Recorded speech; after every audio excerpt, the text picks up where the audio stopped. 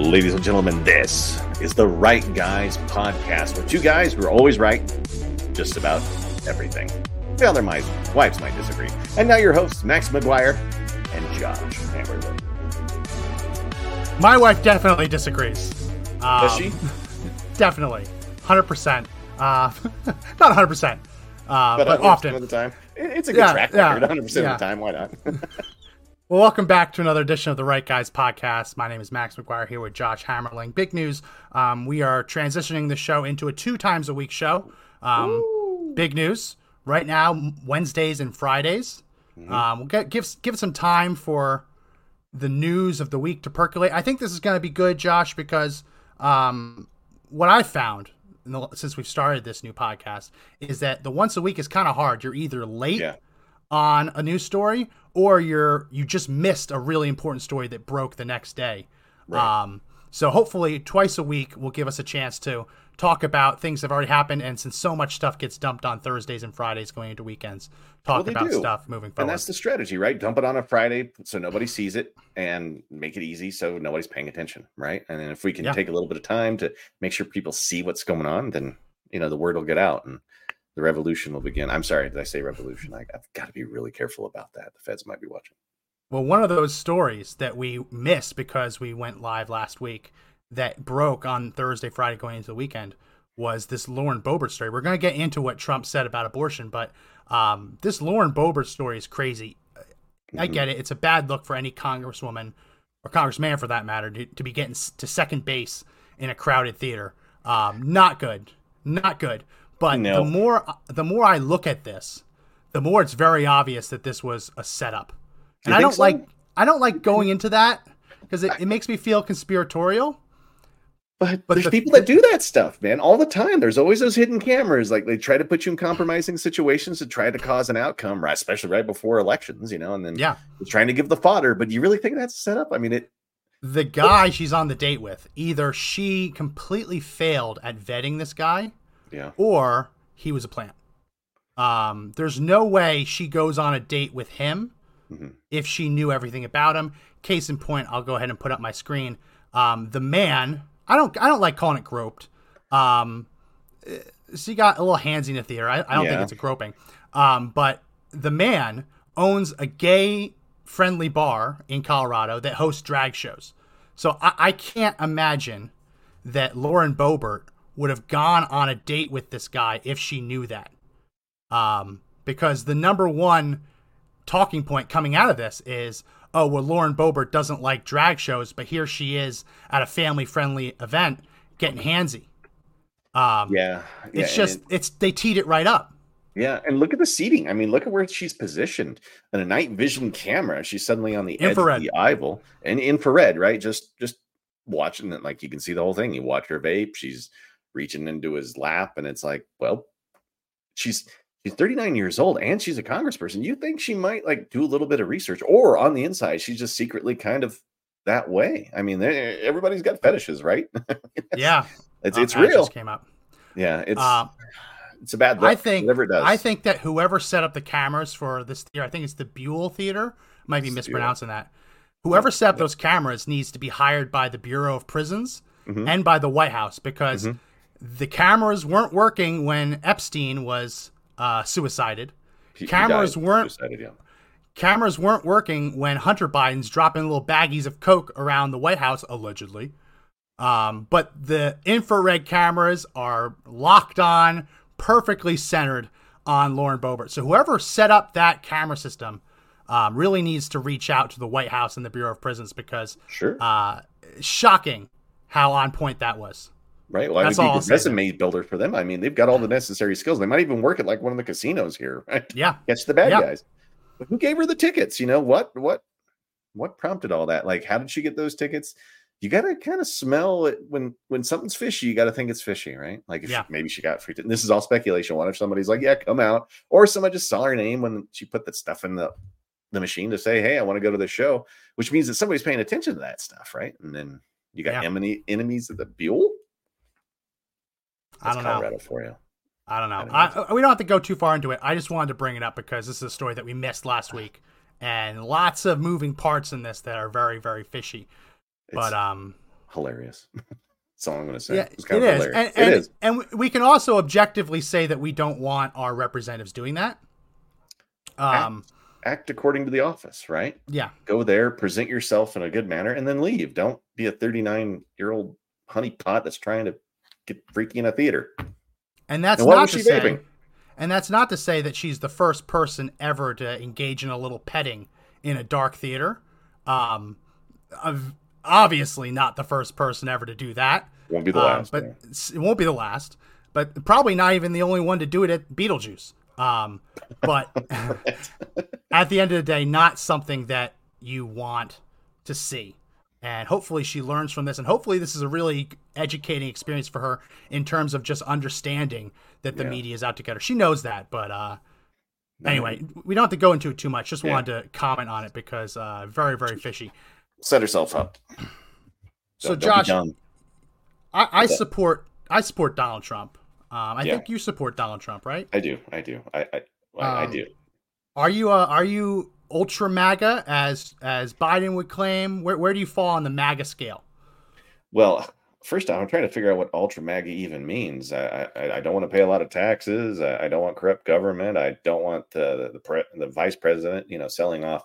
I mean, I'm sorry, acting as a brand for other people, or have my son smoking crack. So if it means to be ultra MAGA, if that's what that means to be ultra MAGA, I am.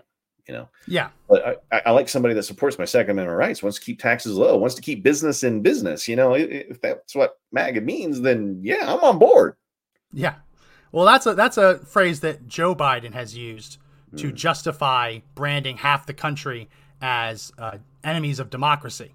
Remember that red backdrop, evil Hitlerian speech he gave? Right. They've branded ultra MAGA.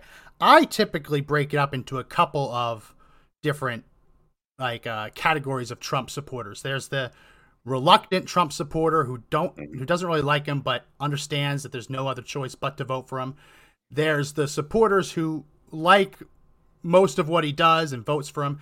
And then there's those ultra MAGAs. On the campaign trail in 2015, Donald Trump famously, or infamously, however you want to say it, said that he could go out onto Fifth Avenue and shoot someone and he wouldn't lose any support. There are Trump supporters who, if that was to happen, would rally to his defense. And you know what? Maybe it was self-defense. Who knows? But I have definitely fitted in that role for a lot of the Trump scandals. Yeah. And putting his foot in his mouth kind of stuff. I really don't like what he said this week on abortion. And you've had a really strong stance on abortion since the day I met you. You've always been on board. Like, you've never wavered, not once. So I understand why this would trouble you. When I watched it, I just shook my head. I was like, are you trying to piss off your whole base, or at least half the base? Half the base. Yeah. And it's disturbing. I don't like it, but it is disturbing. It is disturbing. And we'll play the clip. For some reason, Donald Trump decided in an interview, Meet the Press, I think it was, he decided to attack pro-life positions. Very strange. Let's just roll. We'll roll the clip and we will talk about it on the other side. Here's the clip of Donald Trump on Meet the Press. And I want to give voters who are going to be weighing in on this election a very clear sense of where you stand on this. I think they're all going to like me. I think both sides are going to like me. What's going to have to happen is you're going to have to... Listen, you're asking me a question. What's going to happen is you're going to come up with a number of weeks or months. You're going to come up with a number that's going to make people happy. Because 92% of the Democrats don't want to see abortion after a certain period of time. If a federal ban landed on your desk, if you were reelected, would you sign it at 15? Are you talking about a complete ban? A ban at 15 weeks? Well, people are starting to think of 15 weeks. That seems to be a number that people are talking about right now. Would you sign that? I would sit down with both sides and I'd negotiate something, and we'll end up with peace on that issue for the first time in 52 years. I'm not going to say I would or I wouldn't. I mean, DeSantis is willing to sign a 5-week and 6-week ban. Would you support that? You think that I think what he did is a terrible thing and a terrible mistake. it's really hard. Now, obviously, I consider myself part of the pro-life movement. I was just on a conference call yesterday working on Ohio, because Ohio has a big ballot initiative up for the vote in November to allow abortion up until the moment of birth. Going from a 6-week heartbeat bill in Ohio all the way up to abortion up until birth. This is really hard. And having spoken to other pro-life leaders in the movement, we are having a really hard time wrapping our heads around this, because we supported Donald Trump. We support him on 95% of everything else. But to come out and attack, there's many reasons you can attack Ron DeSantis, many reasons that probably are unfair. But to attack him for signing a bill that says you cannot kill an unborn child after that child's heart has started beating, that is hard to accept. Reconcile for you guys. Yeah, especially on that side of it. What I'm thinking is this has to be some sort of play towards women, especially with women's choice. I feel like this is more of a political move to try to shore up vote right before an election. Problem is that the people that got you in the office the first time, you really lost them. You lost them there. So what was it a good trade-off? Are you happy though that you've kind of picked up that audience, we'll say? I mean, the play has to be there. It has to be a play for votes. That's the only thing I can think of, because to do an about face on that is, I mean, that's whoever's advising them. This one feels like a miss, like a really, really big miss. This is the best and worst part of Trump, in my opinion. It's that he is politically malleable. And like in the pro-life movement, we see this as a generational fight. There are like my grandparents, my grandfather, who's no longer with us, he was marching for life at the first March for Life after Roe versus Wade came down. Entire generations of Americans have lived and died fighting for life, understanding that it might not come in their lifetime, but they will advance the ball forward. And we've done that. We've passed bills to ban abortion after 21 weeks when a baby can start feeling pain, 15 weeks, 6 weeks when a heartbeat is detected. And it's such a shot in the gut to hear this, that it is radical and terrible to protect a baby after the baby's heart has started beating. I mean, that's the most generic way to define life. You check for a pulse. If someone's heart is not beating, they are legally declared dead. There's other ways of being dead, like brain dead. But generally, lay people and doctors understand that when your heart stops beating, you're dead. And if they can get that heart beating again, you're alive. It is not radical or crazy to say that when a baby's heart starts beating in the womb, which is scientifically proven. I put it in my book, link in the description. It's scientific. I include but I include pictures of actual like MRIs and CAT scans of fetal hearts as they're in different stages of development. And you can see that at 6 weeks, all of the major parts of the heart have formed, and there's electrical activity and there's blood pumping. It's a heartbeat. It's just really hard. It's really hard. And it feels like a shot in the gut. And we know he's malleable. We know he's not really, Donald Trump is not as pro-life as I am, or as you might be, or as many pro-life Americans. It's very obvious that he took that stance in 2016 to win evangelical votes.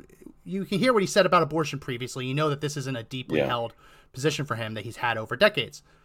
What I don't think Trump understands is that just as he was doing what he needed to do to gain votes, there are a lot of pro-life voters and faith leaders who disagreed with Trump on a lot, but voted for him because of his position on this. Yeah. And I think he takes for granted their support and takes for granted just how many people he pissed off and the political repercussions of it. I don't expect for politicians to be perfect. I don't.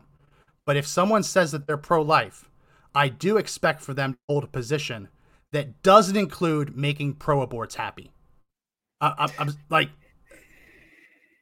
if someone claims they're pro-life, I don't want them to go out on Meet the Press and saying the pro-aborts who want to abort a baby up until the moment of birth. That's what the bill that the Democrats in Congress tried to pass last year. Mm-hmm. Mm-hmm. I expect a pro-life person not to say, oh, those people are going to be really happy with me. Sorry, maybe I'm old-fashioned. Did he really? At one point, he didn't really take a stance. He just called what DeSantis did bad. He kept avoiding answering the question. So he was giving the political answer, and he gave ultimately a political answer at the very, very end. His team might be scrambling right now. We don't know. Like, that interview could have caused some real turmoil on the campaign side for Trump. So maybe there might be an about face. I feel like they can't do anything about this because once they let this cat out of the bag, it's out. I mean, there's no going back. And I've just got to, I don't know if it's a political answer. I just don't, Max. I'm hoping it's not his personal held beliefs, but he was a Democrat a long time ago. He was. Long time ago. He is in damage control a little bit of damage control. Mm-hmm. I'll go ahead and read his tweet. Quote, his Truth Social. Sorry. Quote, I was able to do something that nobody thought was possible. End Roe v. Wade. For 52 years, people talked. Spent vast amounts of money, but couldn't get the job done. I got the job done. Thanks to 3 great Supreme Court justices I appointed, the issue has been returned to the states where all legal scholars on both sides felt it should be. Now the pro-life community has tremendous negotiating power. Like Ronald Reagan before me, I believe in the 3 exceptions for rape, incest, and the life of the mother. Without the exceptions, it's very difficult to win elections. We would possibly lose the majorities in 2024 and perhaps the presidency itself, but you must follow your heart. In order to win in 2024, Republicans learn how to talk about abortion. This issue costs us unnecessarily but dearly in the midterms. So it's an about face, but it isn't. If anyone needs to learn how to talk about abortion, it's Trump. It's not a strong suit. I wouldn't like. That's maybe why he's not in debates right now, because there's certain issues that they might be able to pop him on. And with this comfortable lead in the polls, I mean, why would you want to go on there? I mean, Reagan was the last one to kind of skip on the Republican side, skip a bunch of debates. It kind of hurt him. Ultimately, he still won. I think they're trying to feel like this could be the same sort of outcome. But again, I mean, if you're going to do damage control, you got to do damage control, or you got to stick with what you went with. I mean, people can smell bullshit. Yeah, they can. You know what I mean? Mandy in the comment section just said it would have just been better if he said he would stand by the Supreme Court's decisions and leave it to the states. Yeah. I mean, that's what a lot of Republicans are doing. Yeah. It's very weird that he took this stance. He took the same stance as Mike Pence, and I was at a Catholic think tank in California where Pence gave a keynote, and when he said we need to only allow abortions up to 15 weeks, the room was silent. He got maybe a dozen people to clap for him. Very, very harsh reaction for Donald Trump to see how Mike Pence took this position, and it completely backfired. And this is someone who has the chops to talk about abortion, right? Mike Pence has been in this movement his entire political life. For Trump to see Mike Pence step into this position and lose support, tank in the polls, and just go up in flames, shocking that he chose to follow it. But this might just be a situation where he believes anything that Ron DeSantis does, he has to say is wrong. I don't know. Trump is malleable. That's the good news. Also the bad news, because he can shift on you. I hope that someone, it looks like it based on that Truth Social post, I hope someone can just get to him and sit him down and explain why this is a terrible idea. I think it's, there's a reason they call stuff like this the third rail of politics, right? It was always Medicare, Medicaid, but this one is certainly one of them. And whoever's advising him right now, this is just a crap storm. I mean, there's too much going on. I was just trying to find the latest Quinnipiac, and I'm still searching, but I don't think he's taken a dip, because if he had taken a dip for such a stance, it would probably have been reported to no end, right? They would love to see it a 5% decrease, a 10% dip. Well, they're going to hit him at the debate. They're going to hit him most likely. Is that tonight or is that tomorrow? I don't know. I thought it was he's tonight, not in it, so I really don't pay attention to them. right? It's just kind of like watching the all the runners up, first or second and third place up there. But next week, 27th. Okay, so that's what I'm thinking. I don't know, man. Like, is it sounds like a really bad play to try to pull in a whole new voting demographic, because if he is taking the evangelicals for granted and he's trying to shore that base, trying to pit two of those bases against each other, or two of those groups inside the base with each other, is not going to go over well. I mean, it could really hit hard when it comes to voting time, and we could be staring down Joe Biden presidency 2.0.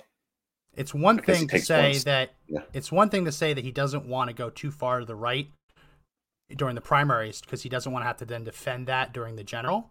It's another thing to actively campaign for Democrat votes during a Republican primary. Mm-hmm. I mean, I don't think there's many Democrats who will vote for him because of this. They have a million other reasons to hate him.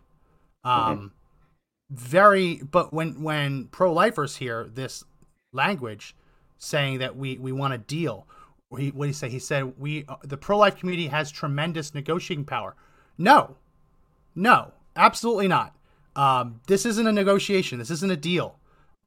This is babies who have the right to survive. It's a basic human right.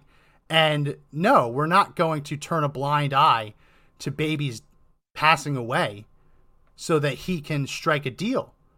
I'm sorry. And 15 weeks, the vast majority of abortions happen before 15 weeks with the abortion pill. Very few surgical abortions nowadays happen after 15 weeks. So he can talk about overturning Roe versus Wade all he wants, but if he was to impose a 15-week abortion law nationwide that would undo heartbeat bans, right? Total bans.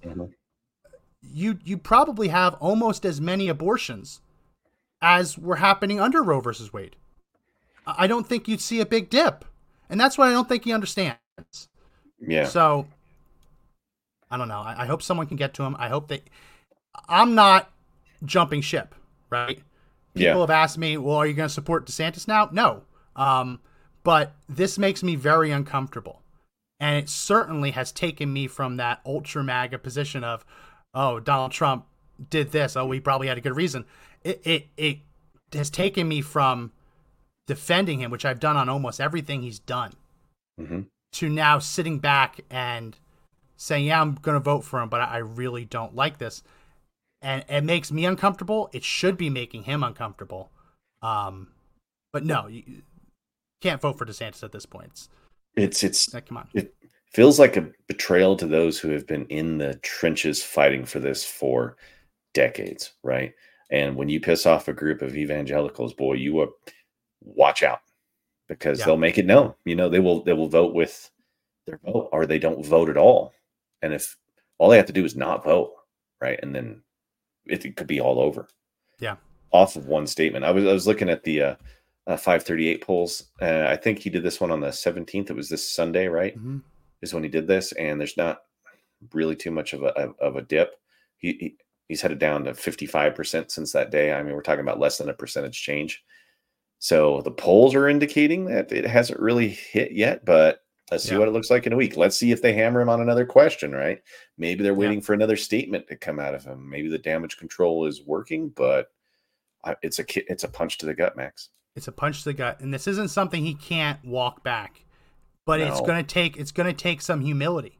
It's going to take him saying, "Listen, I've talked with faith leaders, and I realize that this is not the right move."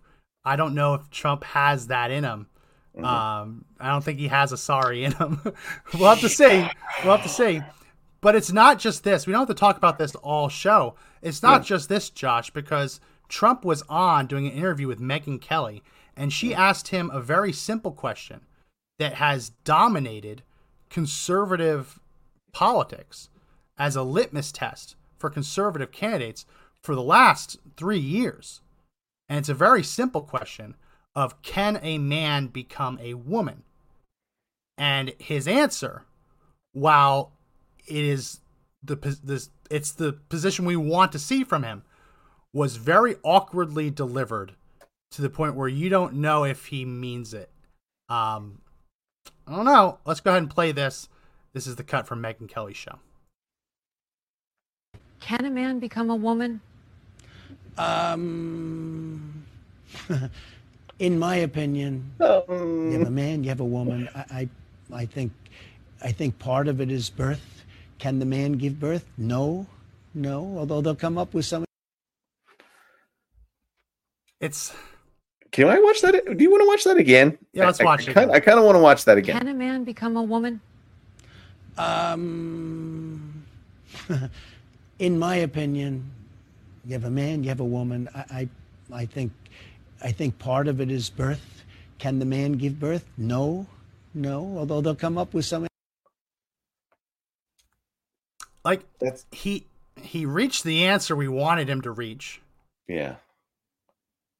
I wasn't able to pull the whole clip because all the clips I could find easily pullable were all from the DeSantis camp, and they all either had music or DeSantis clips interspliced. They're going heavy against Trump on this issue. Yeah, and it makes sense because that's how you would want to go after him. I mean, he got to where you want him to get, but he seemed very uncomfortable with getting there. Yes. And in the second half of that, he talks about Caitlyn Jenner, born Bruce Jenner, and he says, like, I knew him as a man. He was a handsome man. So obviously, this position is it's largely controlled by his relationship with Bruce, now Caitlyn Jenner, right? So obviously, there's an uncomfortableness in that. Just as a point of fact, his argument that you're either a man or a woman, and the determinant factor is whether or not you can give birth. There's lots of women who can't give birth, right? So it's more of the issue. I don't know if the Daily Wire has great content. Was it Matt Walsh has great content on this? It's not whether someone can give birth. It's whether that person is capable, generally capable of giving birth. And the example that he uses that I use, I love, is if a woman goes into a doctor and she says, I'm having a hard time conceiving a child, the doctor's going to say, okay, we can run some tests and we'll figure out what's going on. Maybe there's a medical or a surgical or a pharmaceutical solution to this problem. If a man comes in and says, doctor, I'm having a hard time conceiving a child inside me, please help me, no doctor worth their salt is going to then say, okay, let's run some tests, right? I mean, it's because generally men are not capable of having babies. Generally, women are capable of having babies. That's a very complicated answer. It's like Trump sat through a briefing once and is just firing it out there. It's not what you want to see because DeSantis has been all over this. Like, he's been leading the charge on this.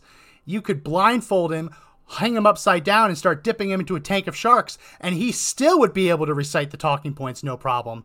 Recite the position points. He has it down. Maybe Trump's taking it for granted. I don't know. It's the right answer we wanted to see, but it was awkward getting there. Go ahead. I don't think his people had him prepared for that question. I saw the look in his face when he blew hard, like, oh, this one wasn't supposed to come up. Yeah. And then you get the uncomfortable laugh. You always get that laugh when you're like, oh, well, I don't know. And he answered it to the best of his ability for what his base would want. Now, he may have a lot of transgender friends. We don't know that. He doesn't want to sour that relationship too, because in your personal life, you don't want to, Bruce Jenner and him are friends. Generally, you don't want to tick your friends off. You don't want to piss your base off. But that was a rare, unprepared moment for Donald Trump. Yeah. He was not in the zone, and his people didn't have him ready. And if he did have an earpiece in, which I doubt he did, somebody should have been screaming in his ear at least some sort of answer, and that wasn't happening. Yeah. So whoever's running, I would start looking at my campaign people today and see if they're the right people for that. That's kind of a simple answer. X and Y chromosomes. What's that? Yeah, it's X or Y chromosomes. That's what I bring it down to. I mean, he can have a biblical answer. Sure. It might come off as like a little bit untrue coming from him, giving his personal faults to the past, sins of the flesh. But he could have a biblical answer, say in the beginning, God created man and woman. Mm-hmm. That it is unnatural for man to think that he can engage in that godlike behavior. that is a power that is vested with God. He didn't create any in-betweens, and he didn't. It's his power, right? You could have a very simple biblical answer that gets you out of it, and basically caters to the base. I don't know who his campaign manager is. I'm looking it up right now. Yeah. I just want to kind of make the point in anthropology that they tell you that gender is fluid and it can be whatever you want. But biologically speaking, there is no third sex in which you can reproduce with. It's not like a man can go to third sex and have a baby with him, and a woman can't have sex and have third baby with this magical other sex, right? There's only really two biological sexes. Yeah. And whether I agree with that or not, I mean, it's the biological reality. Now, as the anthropologist in me, I've got to be like, well, it's a social construct, right? You've got biological constructs and you've got a social construct. And what we're looking at here is a social construct, which means it's a social issue, which means it's a cultural issue. So people can be whatever they want to be. You can present yourself as whatever you want to present yourself as, but other people don't have to accept it. And that's where I think the line, people don't, like, they say you have to accept me because I've chosen to do this. The answer is no, I don't have to accept anything you do, right? I don't have to accept the idea that you would think of yourself as that, right? Whatever that may be. And that doesn't mean you don't treat everyone should be treated with respect, dignity that you give to any person. But like the notion of what you see in like Canada, where people are fined, or UK where they're fined for misgendering someone. Yeah. And arrested for a misgendering situation. And what happens when that case what happens if that happens here, right? And then somebody gets ticketed for a misgendering in some democratic city or whatever, and they go to court over it, and that has to be then put into words. That has to then enter the legal standard that we put out there, you know. And then the court's not going to take a stand on it. They're just not, because they don't want to define what a man and a woman is. And in fact, there's some recent court cases where, you know, the courts refuse to define what a woman is, right? And there's also cases where they've done a really bad job of defining what a woman is, where they've taken like labor laws to apply them to civil rights statutes. I mean, this is kind of, I guess, a good segue into what we're going to talk about next. It's what did the legislators intend when they passed the law?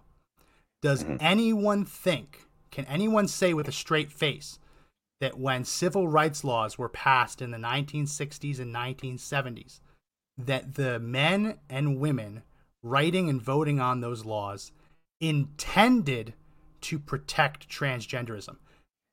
I don't think so. No. Considering that these were passed after the civil rights movement, it seems very obvious that they were primarily catered towards protecting against discrimination on the basis of race. Then obviously you have discrimination on the basis of sex. And you mentioned gender, how they're taught now gender is a social construct. There's been a decades-long battle to conflate the terms gender and sex. In school, most kids learn gender because teachers know that it's awkward to just start throwing out the word sex with kids, right? So kids, right? Yeah. So it's kind of become a synonym, but it isn't. They're not the same. They're not the same. They just aren't, right? They're not. No. So you have to look at what the people who wrote the laws intended when they wrote them. And I don't think anyone can possibly really say with a straight face that when these statutes were written at the time, the goal was to make sure that biological men could get into women's restrooms or women's changing rooms. And Max, you got to remember, at the time when you went to see a psychologist about having these feelings of transgenderism, at the time it was called a gender dysmorphia and was considered a mental health, right? Yeah. And then that changes somewhere in I want to say the early 2000s, that, you know, the code changes in the psychology book, because the DSM. You know, it only exists as a mental health as if you can charge some sort of insurance for it, so it gets paid. So that gets changed, and now that we've got this weird argument about, you know, was gender dysmorphia a real mental health issue, or was it just always an idea of being fluid inside of the genders? And I don't have an answer to that, other than that when they wrote those originally, it was considered a mental health issue. Yeah. Right? And I have that big problem. We used to talk about this when we were on Conservative Daily years ago, but for other issues. I've always had a really hard time with the DSM, the DSM-5, DSM-6, whatever number they're on, is basically decided by a vote of the psychiatrists who make up the Congress, whatever the voting body is. So the DSM, the contents of the DSM are inherently political. And when you see things that have been considered mental illnesses for decades, centuries, get voted out of the tool that doctors use to diagnose problems with people, when you see it voted out, and when you see political groups lobbying to have it voted out, it just that doesn't feel like science. Imagine if someone lobbied the College of Orthopedic Surgeons, and they voted to declare that broken bones were no longer a thing, right? I mean, right. Like you just can't. Max, that's where the crux of it. You said that this doesn't sound like science. You got to remember, psychology is not a science. It's considered an art. It's an arts degree. So they're artists with prescription pads. It's true. It's absolutely, and they're the ones that are like actually affecting people's minds and the way they think about themselves, right? There you have it. There's the difference. Is it an art or is it a science? And that's where the argument gets left. Yeah. It's uncomfortable. The whole thing's uncomfortable. That's why I'm glad my kid's in a private school. He came home. He's a private religious school. He came home the other day. He's like, "Daddy, did you know there are only boys and only girls?" I'm like, "Yeah, let's do this." Sit down, son. It's kindergarten. Sit down, son. He said, "Did you know God created boys and girls and only boys and girls?" I was like, "Yeah, that's my tuition." There goes all money well worth it. Yeah. That makes my tuition payment easier to stomach. But it's not like that in public schools, right? The totally different argument. And like, this isn't what we were thinking of, but what does that mean when you start having all these biological males start competing in women's sports and expecting the same sort of treatment that women get? And that's where it starts getting muddying the water altogether. Yeah. Because there are women out there who do not want a biological male in the locker room with them. And I get that. I don't even like being in a locker room with other guys, you know what I mean? Let alone having to be forced in front of others, right? It's an embarrassing thing. It's a modesty thing, right? Now you've got to throw modesty and religion out the window for what the state deems to be accurate, or at least the law. My understanding of that has always been that the reason you don't put like boys in the same locker rooms as girls in school, especially pubescent boys and pubescent girls, is that when you do that and they're getting naked, there's a serious risk that someone's going to get pregnant. I mean, that seems like the biggest reason to do this. It's not being mean to anyone. It's not gatekeeping who can get in. It's protecting girls from sexual assault, protecting girls from rape, protecting girls from being impregnated. And like there's a clear-cut case. It's the Loudoun County case. I know you followed it. We followed it when we were Conservative Daily, where this transgender student assaulted a girl in the bathroom. The school covered it up, and then the student got transferred to another school and did it again. And thank goodness the father of that victim, he was charged with a crime because he interrupted a school board meeting. Thank goodness he just got pardoned. But like, this is the common sense stuff. And you can treat someone with dignity, you can treat someone with respect, but we have to take a step back and just recognize that this is crazy. And I wish Donald Trump, again, this is not me jumping off the ship, I wish he had better answers for this.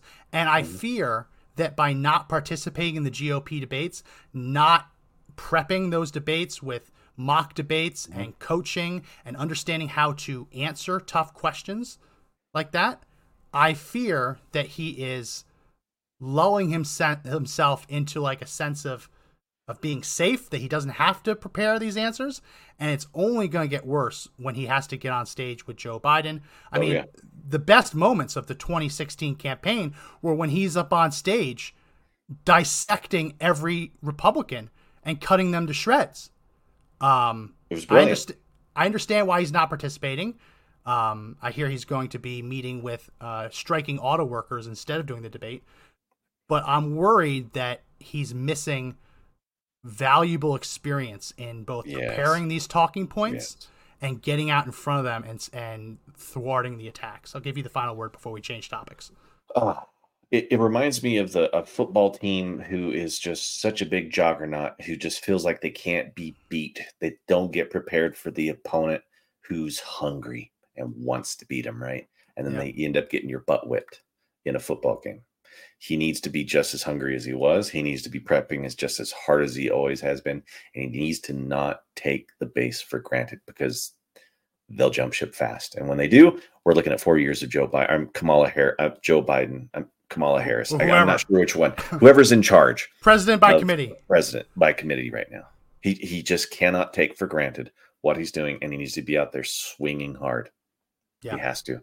And quarterback this thing. Whoever's the coach, he's the quarterback. Whoever's the coach calling the plays right now, they're calling bad plays. Yeah.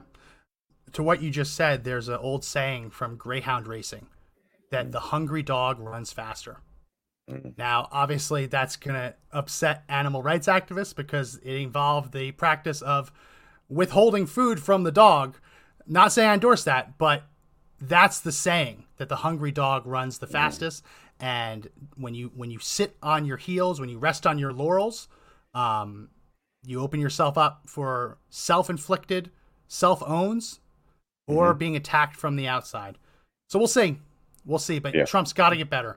And if he wants people like me to be ardent supporters, if he wants the pro-life movement, he wants conservatives to be rallying around him and not just biting their tongue, he's going to have to get better and have a better handle on these issues. He could hire us. I mean, I'm a social engineer. Yeah. You got your master's in poli-sci. I mean, we're ready to go, dude. Yeah. So if you want to call, just reach out here to the show. We'll help out Mr. Trump. We're there for you, buddy. And we are there for him. Like we do support him. It's just, this isn't something that, these aren't things that we can just sit back and like say like, yep, that's our guy. It's uncomfortable. It's just so uncomfortable. It is, because I mean, it's hard enough. You got to defend him all the time when he was in his prime, like the prime of the first one. Now you really got to defend it, right? And it's like, it's hard. But at one point, I wasn't paid, but I was an unpaid surrogate for the Trump campaign. I don't know if you knew this. I did radio interviews in 2015, 2016, and I would get talking points from the campaign. Right back when they were like trying to figure themselves out, there wasn't really a top-down structure. I would get talking points. I would get like daily, weekly talking points of what to say, and I would do like weekly, multiple times a week radio interviews defending him. And it's just so funny. Like it's like they'd ask me like, oh, Mexico's sending all the rapists and that's why we need the border wall. And I'd just be like, damn right. He's locking kids in cages. Like, you're damn right he is. Like, you know what I mean? Like there have been moments where like it's defend him on these policies. This one's hard. It's really hard. By the way, also Biden is locking kids in cages now. Oh, it's even worse. And it's worse than ever before, and no one's. It's worse than ever before. Yeah. And I just want to say, it's their country, not yours. No, we're shipping them all to you right now. I'm just saying, man, it's their country, not yours. Let that sink in. Think about that. Yeah. Well, we just talked about what civil rights laws meant at the time of the founding, at the time that these civil rights laws were passed. This is a good segue into another thing I wanted to bring up because it's so appalling, so disgusting. I feel like we have to call it out. We've talked about this issue before. Cases that are making their way through the federal court system, dealing with the right to own a handgun or any gun for that matter, and challenging whether it's constitutional to bar felons from ever owning a gun again for the rest of their life. And there is a case, U.S. v. Rahimi, that's set to have oral arguments before the Supreme Court in early November. And there's other court cases bouncing around in the lower courts dealing with this same issue. And some of those cases it's really hard to get behind the plaintiff, the guy suing like, oh man, you did some bad things. You were not a good hombre. Nope. It's hard to get behind them. But when you read the arguments and you say, well, it's very obvious that the founders didn't intend for someone who committed like check fraud 20 years ago to never be able to defend themselves again for the rest of their life. It's very obvious. Well, there is a case in Alabama. U.S. v. Jackson, where the guy who's suing for his rights back, challenging the ability for the government to charge him with a felon in possession of a firearm statute. Jackson is suing. The government is having to jump through some really uncomfortable hoops to defend their ability to punish felons for having guns. And there was something, I sent it to you. You were shocked to see this. I was shocked to see this. I'll go ahead and put it up on the screen. I'll read it for everyone listening to the audio version, which, by the way, if you haven't already, links in the description. Please do subscribe to those audio versions. I'll read this for everyone. This is the government's defense. The law, quote, the law-abiding limitation derives not from the meaning of the people, but instead from the phrase, quote, shall not be infringed, which modified the right that was at issue. A directive that a right shall not be infringed signals that the right at issue already exists. They cite Heller v. DC, explain that this phrase implicitly recognizes the preexistence of the right. To discern the contours of the Second Amendment is appropriate to turn to its predecessor in the English Declaration of Rights. The protection Keep going. The protection in the English Declaration of Rights did not protect everyone. Instead, it limited the disarmament of Protestant subjects of the kingdom. By its terms, the English provision was, quote, was an individual right not available to the whole population, given that it was restricted to Protestants. And like all written English rights, it was held only against the crown, not Parliament, end quote. For example, the English right did not protect Catholics. The English government's disarmament of Catholics had a close connection to that government's views on loyalty and criminality. The Heller Court, relying on Blackstone, described the firearm prohibition for Catholics as a sanction for those who received convictions for failure to attend services in the Church of England. Basically, Catholics are criminals because they aren't Anglicans. Thus, it follows that the English did not perceive the Declaration of Rights to stand in the way of regulations on persons the government deemed to be criminal actors. And this is where they try and clear it up. To be clear, a criminal penalty or firearm regulation that discriminates based on religion or any other protected characteristic would not pass muster today. Such a law would be invalid, however, because other constitutional and statutory provisions now protect against such discriminations. Laws like the English Declaration of Rights still are relevant to the analysis of the Second Amendment because these restrictions shed light on how the framers viewed the impact of this particular provision.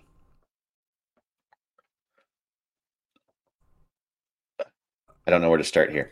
So let's go back to the tyranny of the crown to try and justify limiting the Second Amendment, the same Second Amendment that was put in the Constitution to help protect us from the tyranny that was created by the crown that we then removed ourselves from in the American Revolution. Does that sound close?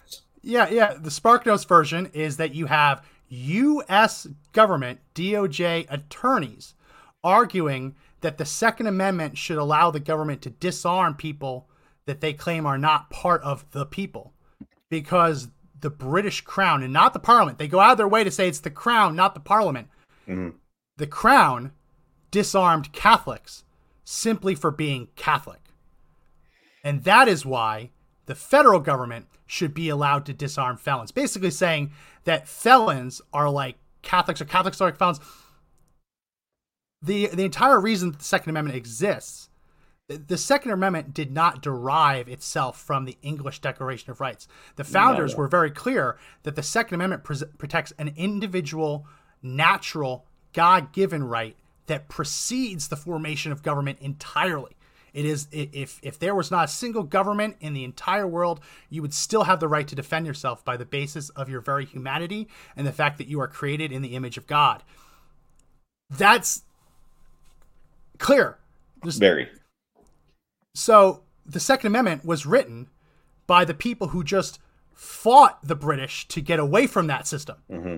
Say that system is unjust, unfair, and a violation of these rights. And to ensure that no government can ever infringe on the rights of its people again, we are going to enshrine the right to keep and bear arms in the Constitution. For the U.S. government to turn around and say that the very English laws that they were fighting to get away from should win the day here.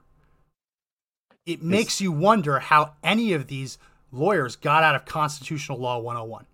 Well, it shows you how weak their argument is that they have to go back to English common law to try to get rid of the Second Amendment, or at least for felons, right? And a felony did not exist at the ratification or the signing or the creation, right? So what laws out there ever said that if you did something wrong, you lost every single right? It just doesn't exist. And the felony is just another one of those constructed things that just helped us. I know it sounds like almost kind of like an enslavement thing, right? You'd always kind of be enslaved to the system. And if they're going to use this kind of mental gymnastics to get their way, I mean, what happens when someone says, well, what about the issue of slavery? Can you just bring back slavery because it existed in England at the time, or the woman's right to vote? Can that be removed based on that? I mean, if you're going to go to Old English law, we would all just be a bunch of serfs, serving the state, which is what they want, which was what they know, which is scary. So it's like they're trying to bring the crown back, man. Yeah. A little bit of self-promotion again. I go through all of this in my book. I know. This is like, it's like you had a book about it. I actually didn't plan this show around both of my books, but they both fit.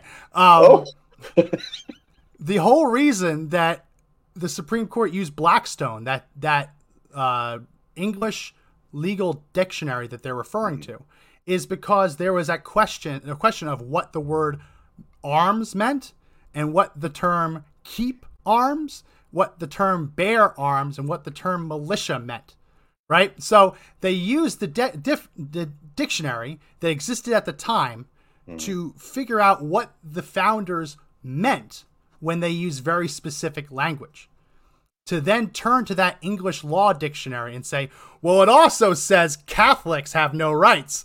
Yeah. Therefore, the founders meant that. It's stupid. It's stupid. It's not just mental gymnastics. This is like trying to affect law based on a bunch of crap. Yeah. I mean, it's the best way to put it. I don't like. I was so flabbergasted when you showed me this that I thought to myself, this can't be real. I thought for a moment there it was a joke, right? Yeah. And no, you're like, dude, this is real. And I've known some felons over time. I know some people that are felons who are good people now. But the question is that is there any prohibition for you to own any of those things because you're a felon? And I think the answer, and I've said this before, I said this to you a long time ago, I don't think it does. I mean, what happens if they want to start making you crossing the street wearing an American shirt a felony?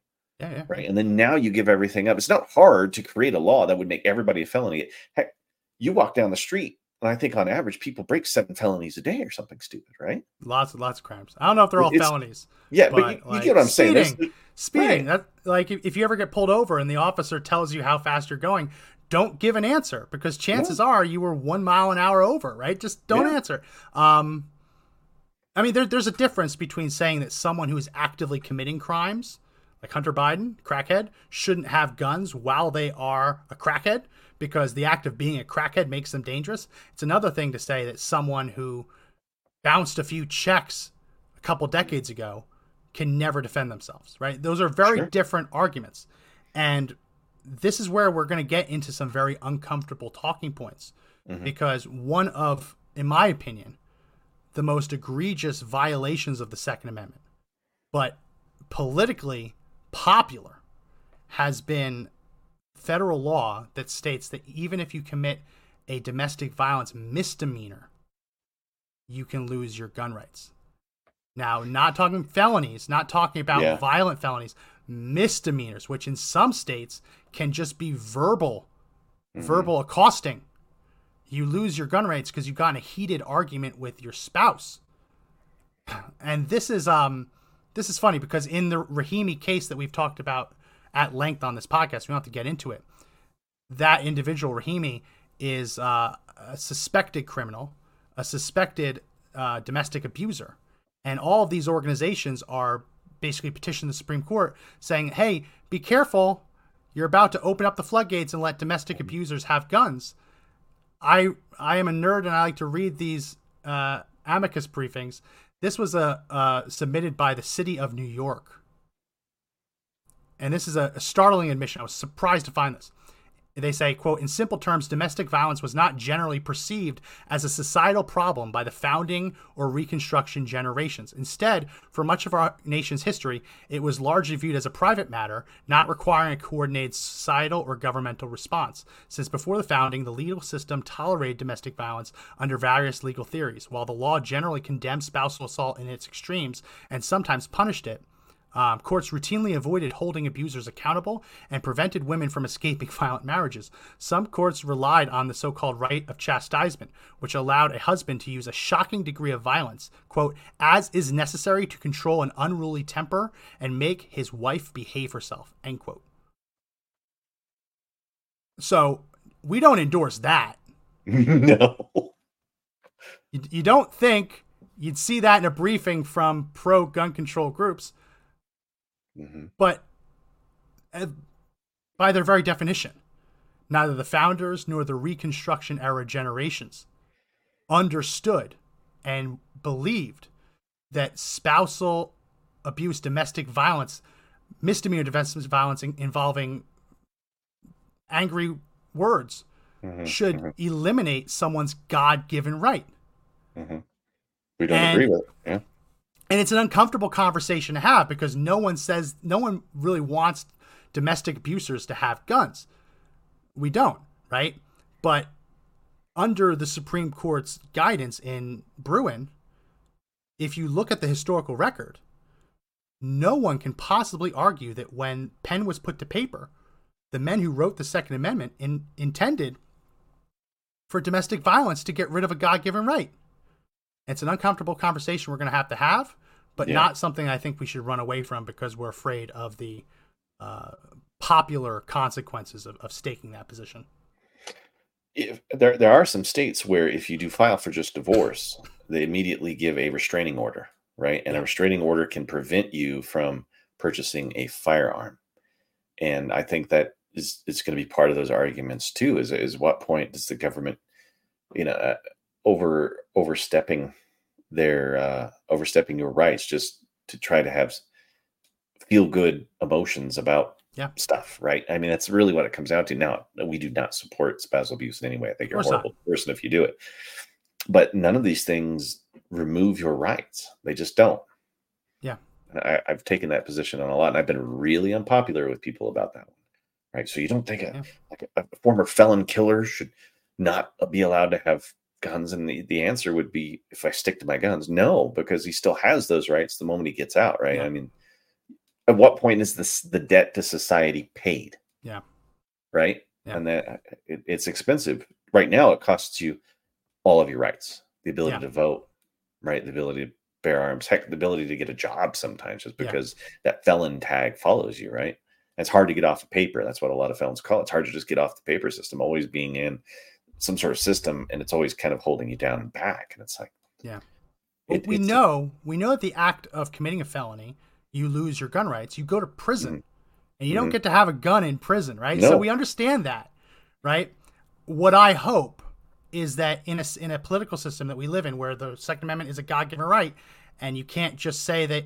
I mean, our old boss Joe Oltmann told a story once where he had it was a friend or a family member lost their gun rights because they got in a heated argument with their ex-spouse and threw a piece of pizza at a sliding glass door. And the courts interpreted the act of throwing that pizza as a violent act against a spouse. And that was enough to lose the gun rights. I don't know if it was forever or temporarily. I was always shocked by that story he told. If we're going to have a society where this is not how it works, then hopefully we'll do a better job at convicting, sentencing, and incarcerating the violent people. If you don't want felons to have guns and have gun rights, stop allowing them to plead down to misdemeanors. Stop asking the court for the minimal sentence. If you think they're too violent to own a gun, then you should also believe they're too violent to be out amongst us in society. Because as we both know, the criminals don't care about the gun rights. So that would be my solution to this. But no, solid argument. The same side that says you should disarm the domestic abusers also want to let the felons out. So none of it makes sense. Which way do you think this one's going to play out? I mean, if we had to put odds on it, you're like, well, this isn't the case. Rahimi, as we've said on the podcast before, is not the case I would want the Supreme Court to hear on this issue. Right. Because he's objectively a bad hombre based on the accusations. Yes. But according to Bruen, the accusation, because he was never charged with these crimes, it was just the accusation of the crimes, domestic violence crimes, are what kind of triggered this. He's never charged, never convicted. Right. It's a very reasonable argument to make that you have to be tried and convicted at the very least to lose your gun rights. I just hope that the Supreme Court doesn't use this as an opportunity to claw back that Bruen decision that they released just a year ago. Yeah, we'll see. Yeah, it's all that. Go ahead. Finish it up. Yeah, I got nothing. Just go from there. You kind of wrapped it up there. You kind of said what I was thinking in my head. So, well, something came across before we go. Something came across my desk, and I shared it with you. And we don't want to dive into it too much because I have a policy. You have a policy of not getting involved in active defamation cases. I think the world is a better place when you and I are not subpoenaed and called to testify, which has happened to you. Has happened to me. Has happened to me. Has happened to me.